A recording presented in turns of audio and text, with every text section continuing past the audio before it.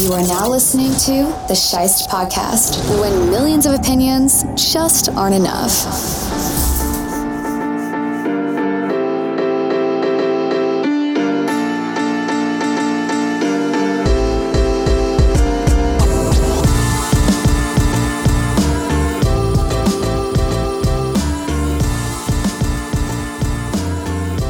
Hello, everybody, and welcome back to another episode of the Scheist Podcast.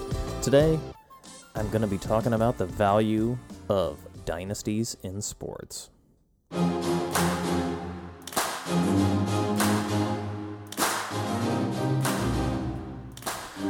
What's up, folks? It has been a minute since I've stepped into the studio,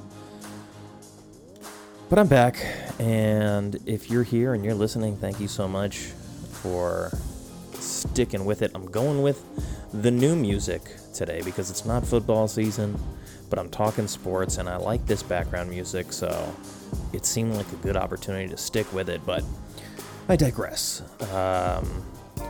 This episode is brought to you by Magruder Sleep Jackets. Do you wake up with neck and shoulder pain? Do you not quite know what to do with your arms in bed? Well, Magruder Sleep Jackets could be just the thing you're looking for. Engineered with the finest institutional-grade stitching, these jackets offer maximum restriction and minimal movement. The patented wrap and lock design comes with a bite and pull strap so you can comfortably fasten yourself in or release if you don't have a partner. Magruder Sleep Jackets come in a variety of materials, including standard heavyweight cotton for you extra thrashy sleepers, satin for those who want minimal restriction and maximum comfort, flannel for those cold nights, or the all-new faux leather if you're feeling frisky. Now, you may be thinking, sleeping in a straitjacket sounds crazy. At Magruder Sleep Jackets, they believe waking up unrested every day for the rest of your life is crazy. You've never experienced the kind of quality, worry-free sleep you get from a Magruder Sleep Jacket, so what more are you waiting for? Head over to magrudersleepjackets.com and use the promo code SCHEISTSLEEPS and try a Magruder Sleep Jacket today to experience the best damn sleep of your life. Both the NBA Finals and the Stanley Cup Finals ended a few weeks ago, and in preparation for both of those finals, I ended up having a conversation with my friend Jeff over at the Let It Ride podcast, and he suggested that dynasties are bad. And I say the opposite.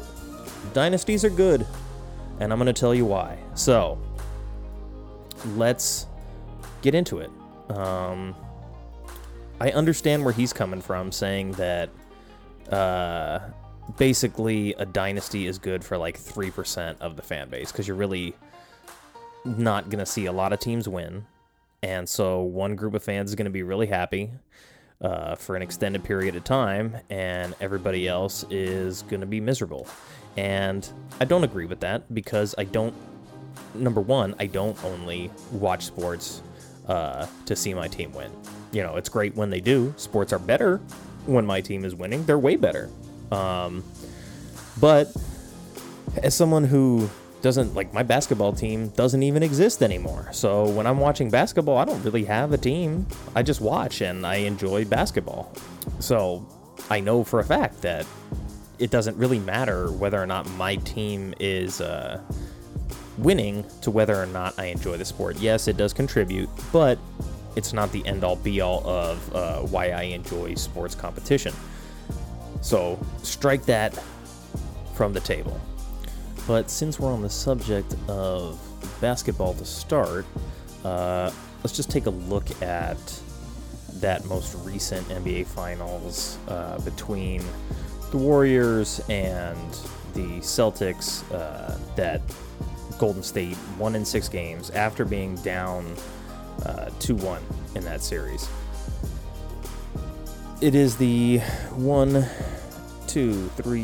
4th championship for the Warriors under Steve Kerr in 8 years.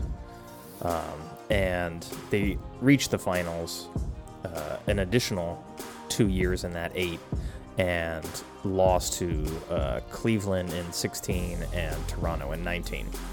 So what you're looking at is sort of, it's happened time and time again in basketball, but you're looking at an extended period of excellence from one team. And so obviously this is going to make the Golden State fans very happy because they're literally competing for a championship, every season. Every season that they're healthy, I should say, at least. And I understand not enjoying seeing the same team win all the time. That's something that's going to come up again later as we talk about a different sport. But what the Warriors have done is they've shown that there is a brand of basketball that they play that is superior to all of the other basketball philosophies that are currently in the market.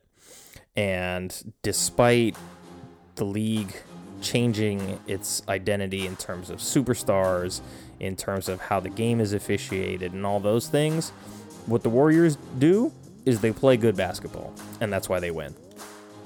There's a lot of teams out there that have talent, that have star power, that can score, that have like brand recognition, I would say, but nobody's doing what the Warriors are doing. And I think even this most recent year is more telling than their other championships because they did it when they were older. They showed that good basketball just does win out because that's what the game is designed for. So there's value there. I understand that people, maybe don't want to acknowledge that, or they just don't like seeing it happen over and over again because especially if your team is on the receiving end of it. So if you're Boston or if you're the Cavs, who did get that one win off of Golden State, but they lost 3 out of those 4 finals to them. So if you're the Cavs and you're losing that over and over, I can understand that even more so. But the way I look at it as a fan is, here is the method for winning a championship. And every team should be striving to figure out that puzzle. And there's a lot of teams that don't. And that is why Golden State is still where they are. You saw it during, the Lakers three-peat back at the beginning of the 2000s, right? Like, that was just an unbeatable system. And somebody had to figure it out sooner or later, and that ultimately didn't happen. And it was the superstar Lakers that got beat in the finals, and then the team dissolved at that point. And then the torch was passed, to the Spurs, who won 3 out of 6 titles there, and just showed again that, like, good basketball is designed to win. And I think we've seen this turn away from, what is actually good winning strategy, and a turn more towards, like, what is entertaining ticket selling strategy. And so there's this push and pull between the league and the teams that actually want to win championships.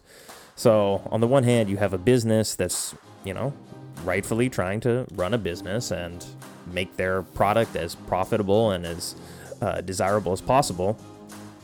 And on the other hand, you have franchises that are trying to win this league's most prestigious award in order to vindicate their spending and their coaching and their philosophy and all that. And so I'm going to bring this all the way back to, we'll stop at the Bulls because, there's been plenty of dynasties in the NBA over the last 30 years. But if you look at what the Bulls did in the early 90s and then again in the late 90s,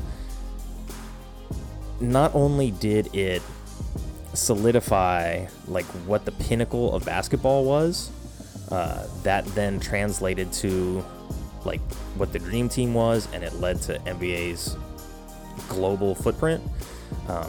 But it also made the Bulls the villains to a lot of people outside of Chicago. And when I was talking a little bit about other teams hating to see the same team win over and over again, every good story needs a villain. And, you know, I live in LA, so the Lakers are not the villain, but to a lot of people, to a lot of fan bases, to a lot of markets, the LA basketball market is the villain. And that's totally understandable. And sometimes you just like to cheer against the villain, and that's perfectly okay, because when you want to see the villain lose, you're still going to watch. And so we're going to move on to the next sport, which I'm going to go to hockey right now. And congrats to the Colorado Avalanche for beating the Tampa Bay Lightning. They won that series in 6 games. And this was a Colorado team that was working to improve for a couple of years, realistically. And the 2 prior seasons, Tampa Bay had won the Stanley Cup. And there hasn't been a three-peat team, but there's been a couple of there has been a three-peat team, but it was a while ago. But if you're looking at it, it was Tampa twice, St. Louis got one, Washington, Pittsburgh twice, Kings and Blackhawks split 4 of them, and Chicago also had won 3 out of 6 before that. But if you want to really go back to maybe Detroit from 97 to 2002 won 3 championships, so them, Chicago, and then if you go back even further to the 80s, Edmonton won 4 out of 5, Wayne Gretzky, Mark Messier team. So again, you look at what Colorado did, and not only did they win the title, they got to do it against a team that had won back-to-back championships. So it's not just like, hey, we won the Stanley Cup. It's we beat the best team to win the Stanley Cup. So we are the best team. Like, Tampa Bay didn't lose to somebody else. Tampa Bay didn't get hurt.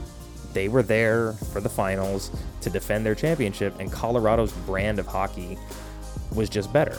It was. They were faster. I think they beat them 7-0 in the first game of the finals. So really, they dominated a very, very good Tampa Bay Lightning team that had won 4-2 and 4-1 in their previous Stanley Cups. And you look at, I'll take it back even to 2018 when Washington was able to win the finals against Vegas. Pittsburgh was the defending champions, and they had to get that monkey off their back. Like, Washington had been the number 1 seed for a long time in the East. I believe it is the President's Trophy. And they would just always, no matter how good they were during the season, they would always lose in the playoffs. And this happened for, a decade. And Pittsburgh was one of those teams that just stood in their way time and time again. So when they finally won that title in 2018, it's like they vanquished all those demons, and that does a lot for a franchise. And, it was probably the end of their window, realistically, but they were working towards that goal for a long time, and to be able to do it and get it done while that Pittsburgh team was still in the equation and in the East with them, it says a lot. And so to that Washington fan base, those Pittsburgh Penguins, sorry, I think I might have said Steelers earlier, but I've got football on the brain. But sorry, the Pittsburgh Penguins were the villain. So for Washington to do what they did that season meant a lot to them, to their fan base, all that. That championship has value because of the dynasty, basically, that came before it. And Pittsburgh had to wrestle that away from a Blackhawks team. Not literally, because they didn't play them in the finals, but that Blackhawks team had won 3 championships in 6 years, so it was like their blueprint for hockey was at the top. And Pittsburgh had to find a way to get their blueprint to be the best available product, and they got it done.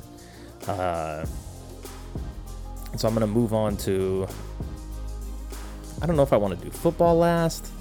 I want to compare baseball for a second. I'm going to stop with the Dynasties. Well, we're going to talk Dynasties still, because that's what this show is about. But what I want to point out is that baseball is probably the least dynasty-based of the sports because of, I would say, the length of the season is incredibly difficult to deal with. The closest thing that we've realistically had is the 1990s era Yankees that won in 96, 98, 99, and then 2000.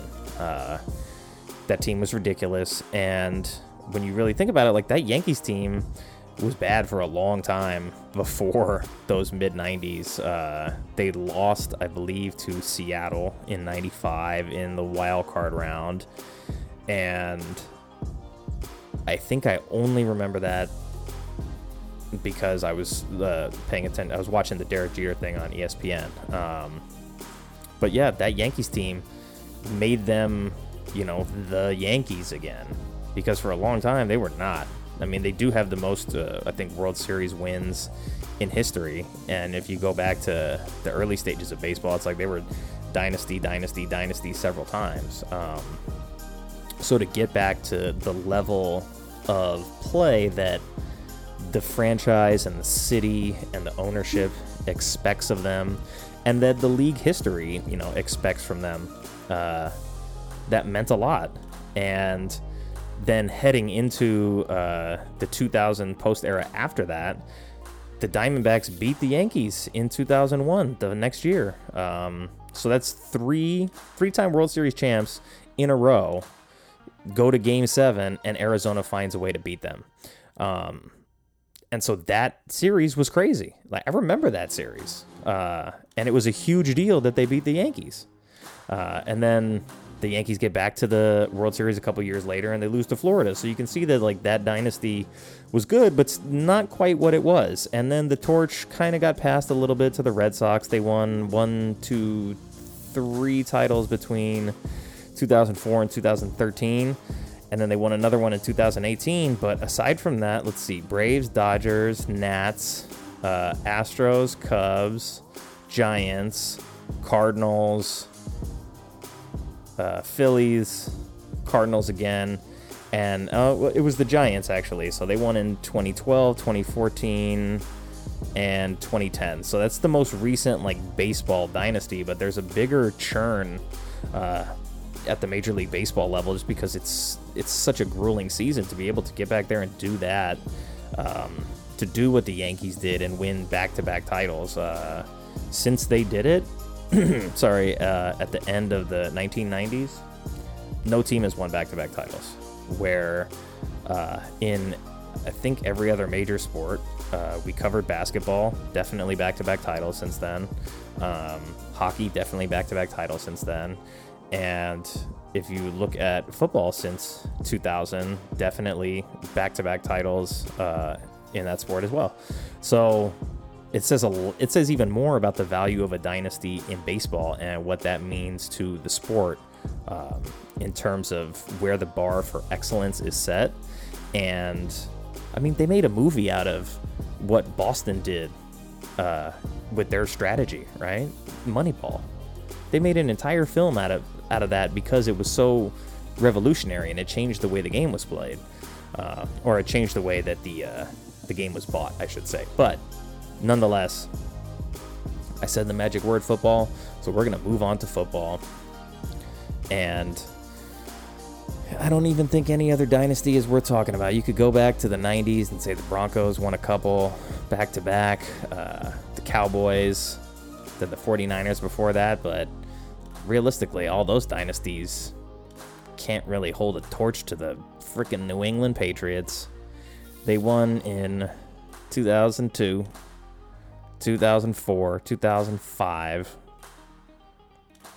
Then they took a little bit of a hiatus. They took 10 years off, let some people breathe, but they still got 3 in that decade, which is more than any other team in that decade.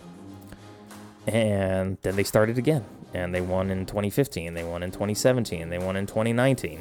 And then Tom Brady, goes on his retirement leg of his journey and goes down to Tampa and wins another one. So, I mean, that's the Bucks, but that is like a half count that for New England. But as a football fan, and especially as a Bills fan, being in that shadow for 2 decades sucked. It sucked so bad. But also as a Bills fan, I'm watching what the Patriots are doing every season and being like, why can we not just look at what they're doing and just try and replicate that? Like, consistent coaching, good quarterback play, defense. Like, I couldn't figure out why it was so hard for the Bills to, like, find an identity, right? You know, you had 20 years, basically, to watch this team just run roughshod over your division and couldn't figure it out. But as soon as Brady left New England, it was like, all right, well, the dynasty is over. Like, the New England dynasty is done. Unfortunately, he goes and wins the one with Tampa Bay, so it's like he's doing it again, and he can't just leave us alone, but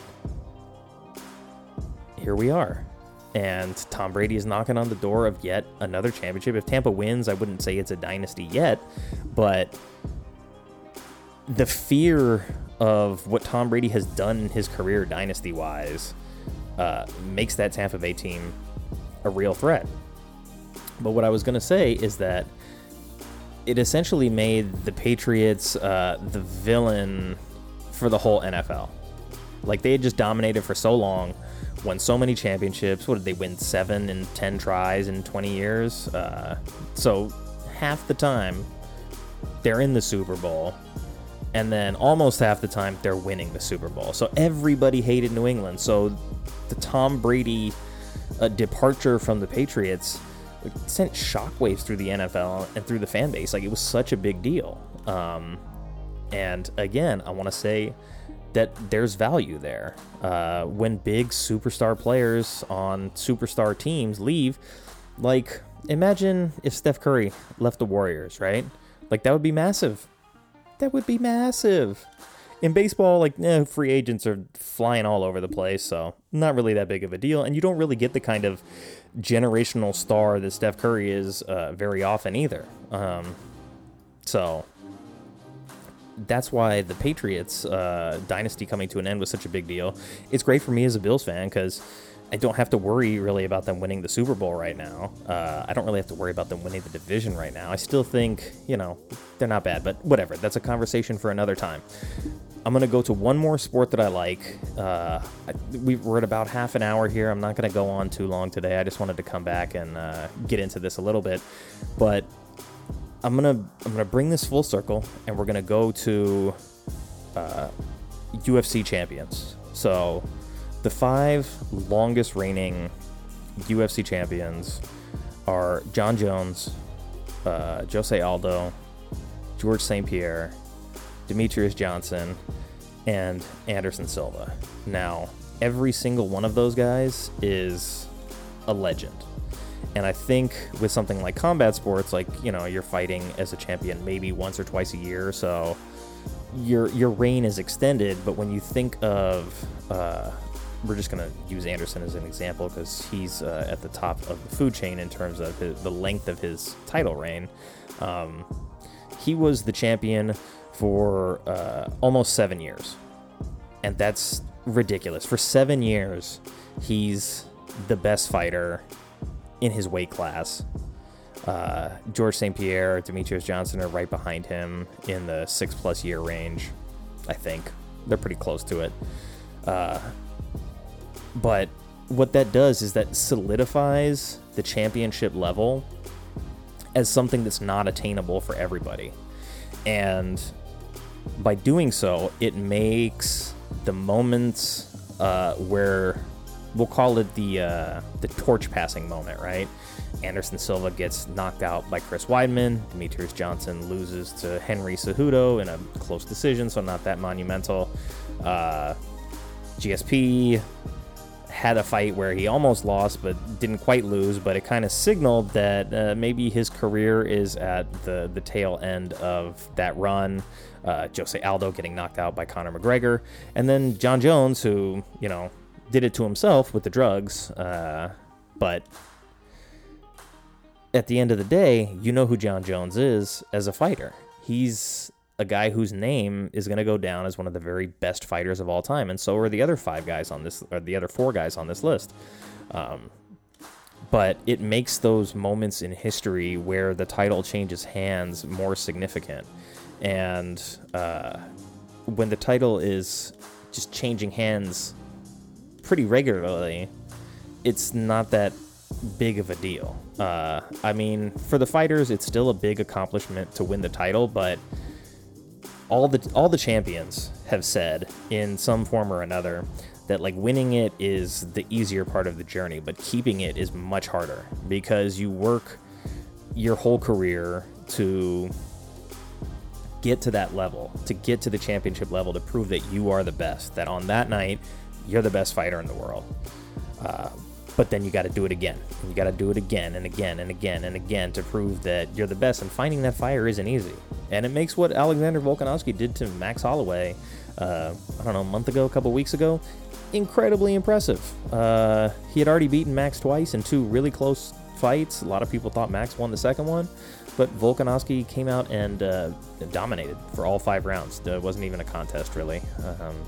So to see that a guy like Volkanovski, who had that torch passed to him, he took the torch when he beat Max the first time, and then to know the level of fighter that Max is, and that Max has beaten all the other top contenders and got back for a second title fight, and then a third title fight, and was just vanquished again, like that speaks volumes of the level that Alexander Volkanovski is currently fighting at.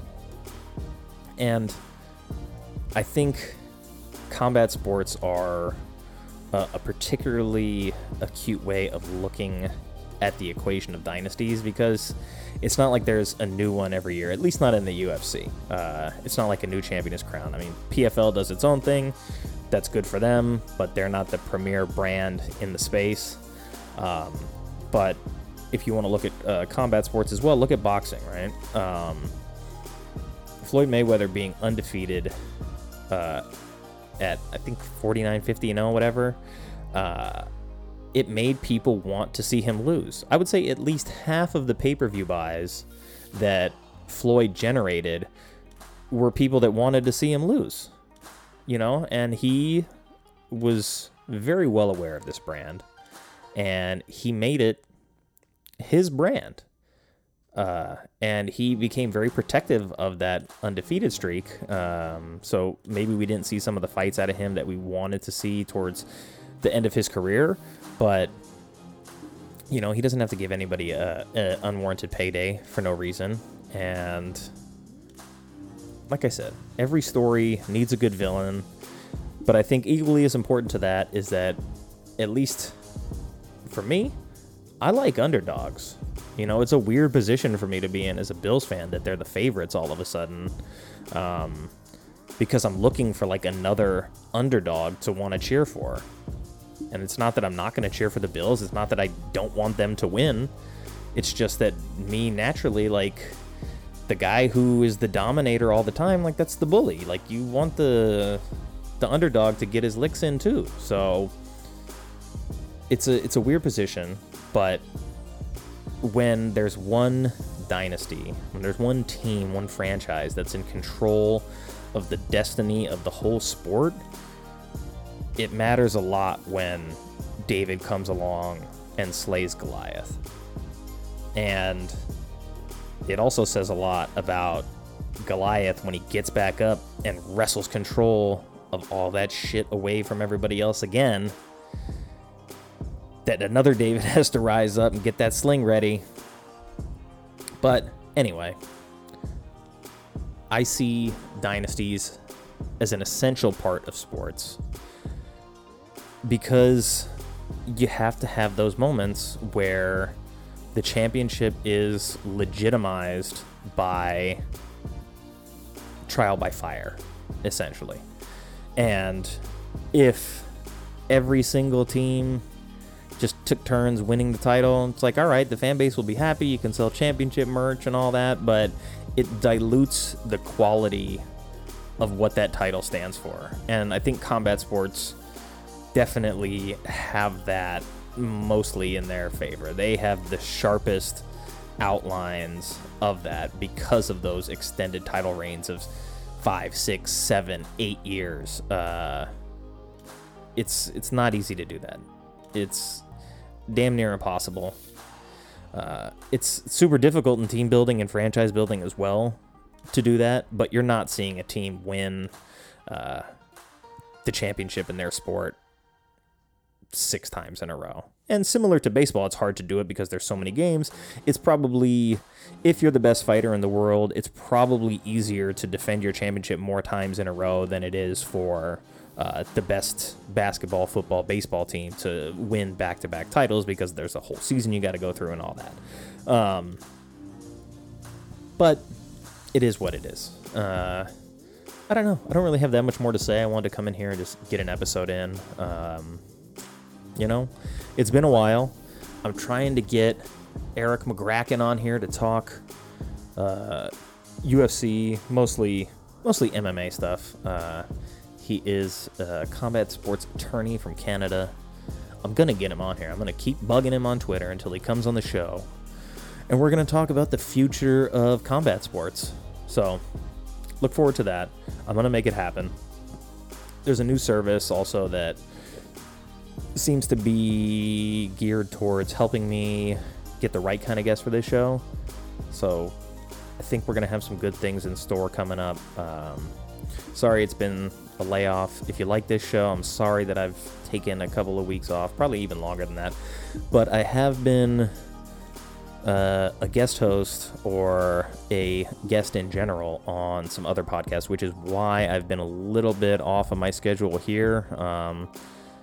I got into the Scott Fish Bowl. Woohoo, thanks, Scott.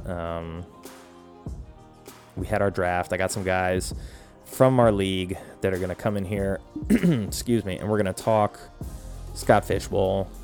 We're going to talk about our email draft and what that's like.